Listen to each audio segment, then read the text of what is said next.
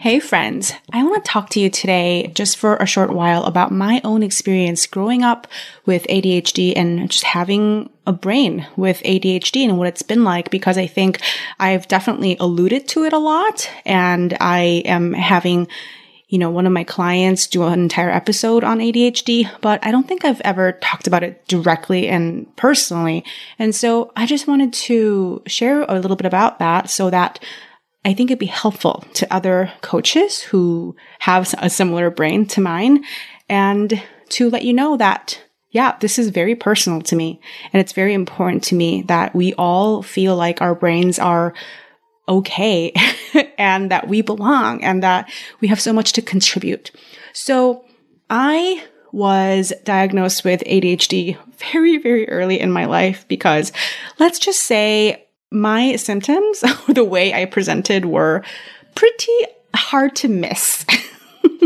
From all the stories from my early childhood, I've been told by like every single grown up that ever saw me that I was just basically out of control, like bouncing off the walls, just like the craziest child in any room, the craziest child in the entire neighborhood. And I was also very bright, and I was very like a smiley and like a happy kid. So sometimes it was with criticism and judgment, but a lot of the times the grown-ups were, charmed by my explosive energy and bouncing off the wallness. And so I don't remember experiencing the very early part of my childhood as negative, or people are judging me for the way that I am. However, as I went to school and, entered, started to get into my tweens and teens, that's when I really started to feel that I was different. Now, I was always good at school, right? It was never that hard for me to get good grades in school. I was considered gifted from an early age. And with all of that, being obvious, there was just a lot of talk about how I wasn't living up to my potential. If I were to just show up consistently, if I were to just apply myself, if I were to just do my homework like the other kids, if I could just focus, consistently like other kids, I, could do so much. I could, achieve so much. It would be so great. Like, so many grown-ups around me reinforced this message over and over again of unfulfilled potential because of the way that I was, and they were all like upset about it. They were all disappointed in me, or that's how I experienced it, at least when I was young, that I had such gifts and that I wasn't making good use of them. And I internalized this for the entire early part of my life, actually just even up until maybe like 5 years ago, as a character defect. And these messages continued on when I went to college, as they continued on when I entered the working world and got jobs, is that I was very smart. I was very good at whatever I did. But then Simone would just not apply herself. She would just flake out. She would just always late. Like, she's good and she's on when she wants to be, but she's impulsive. She's unfocused, she's distracted, she is like all these things, right? And I just accepted it like gospel truth about myself, because often the people who echoed these messages the most were the people who were closest to me, right? Family, very close friends who just kind of thought that it was a given that I was just perpetually not living up to my potential. And more importantly, what stung even more than that was that everybody seemed to think that it was just like a personality defect, like a character flaw. Like, I just wasn't trying hard enough. Like, I didn't care hard enough. And I have been told over and over again, it was incredibly painful in my life, you are just so irresponsible. You are so selfish. You know that normal people don't act like you. They don't think like you. This is not how normal people do. And people have literally said that to me so many times. And it created so much shame, so much wounding. in me. And I knew that, well, I was going to say I knew that I was a good person, but I'm not sure that I knew I was a good person back then because of these messages that were reinforced to me, that as if somehow I'm like going out of my way to make life difficult for everybody else just because I'm choosing to be irresponsible, I'm choosing to be impulsive, I'm choosing to be whatever, et cetera, right? And so again, I really internalized these. I thought I was a bad person and that I thought it was almost like a curse that I was born with this gifted brain, but not with a good enough personality to really be able to make use of them. And as I'm telling this story right now, it's almost bringing tears to my eyes because this wound, it feels it's so fresh even now. Like it really stings. It's very, very hurtful. It's very, very difficult.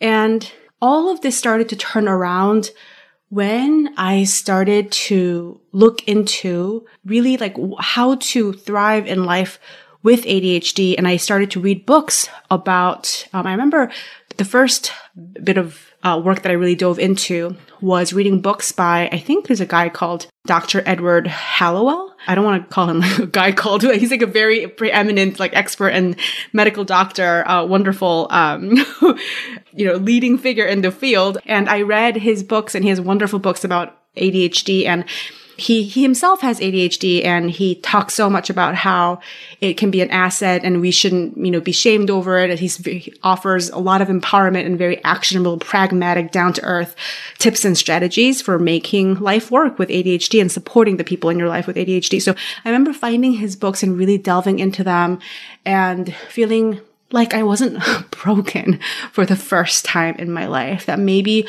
the way I was built is not wrong and defective for the first time in my life. And I started to have hope that maybe I had something special to offer the world, not in spite of my ADHD, but because of it.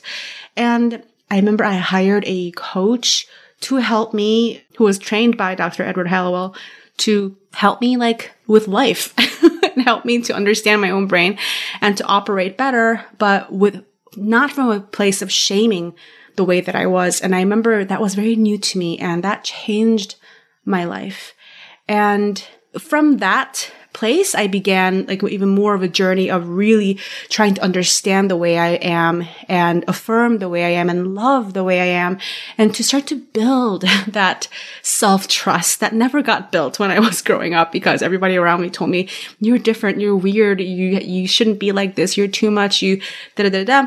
And I'm fast forwarding really rapidly, but over the past, I think 5 years or so, I have really built that relationship with myself from scratch with the help of lots of mentors, with the help of experts like Dr. Edward Hallowell. I think that's his name. And today I am so proud to say that I love and treasure myself so much. I don't think of myself as being defective. I don't think of myself as being less than, and I don't think of myself as having a personality flaw, even when the way my brain is makes life difficult or makes certain things that are normal and easy for others difficult for me. And I now have learned how to give myself a lot of support. And even when things kind of fall apart sometimes, or things don't get done and trouble happens, I have learned how to be so gracious with myself. And most importantly, I have learned how to mine my own brain for the unique gifts that I have, right? Everything nice that people tell me about my business and my coaching and my teachings, like all of my creativity and all of the gifts that I have to offer the world through my business, through my podcast, through my writing, all of it, 100%, it is because of my ADHD brain. And so how can I not love and thank my brain so much? And how can I not thank God for giving me the exact brain that I have? And so that's a very, very short version of the story of my life and my brain with ADHD. I did not get to talk about all the conditions that often accompany ADHD, especially in female adults, such as anxiety, depression, actually not just adults, but adolescents and children too. But that'll be a different episode, but those are very much present as well. So if you have ADHD and you're struggling with anxiety or depression, know that you are not alone. Know that that those things kind of tend to cluster together. And know that you deserve support from people who don't see you as defective. You deserve support from people who see that you are not less, that you have something unique to contribute in the world, that you are special in the best way possible, that you are brilliant and you are not wrong and you belong, and that you are capable of whatever you put your mind to. And you don't have to slog through life doing things that aren't interesting, doing things that you hate, trying to fit in with people around whom you don't feel at home. All of these, I want to say, are possible for you. And I hope that you take steps to, first of all, mend your own relationship to yourself. You can't force other people or control other people or manipulate other people into affirming you and loving you. But that can and should only start from within. You can decide to forgive you. You can decide to love you and to have grace for all the things that are hard for you. You can decide to be your own best friend and advocate. And from that place, you can, learn how to give yourself the support. You can learn how to believe in yourself and take brave action from that belief. So if you know that I'm talking to you, know that I'm on your side. I'm cheering for you. And obviously, even if you don't have ADHD, if some other part of what I'm saying resonates with you, I'm on your team too. So this is my personal story for this week. Go team neurodiversity. I'm rooting for all of us. We're going to take over the world. And until next week, I hope you have a fantastic time, and I'll talk to you next time. Bye. Hey, if you want a shot of fresh inspiration and actionable tips to improve your marketing every single week in your inbox, you better get on my email list. Sign up to receive my free ebook called 20 Unsolicited Copy Tips. It's been known to get people to come out of the woodwork and ask to work with you. So get on that, link in the show notes, and I'll see you in your inbox next time.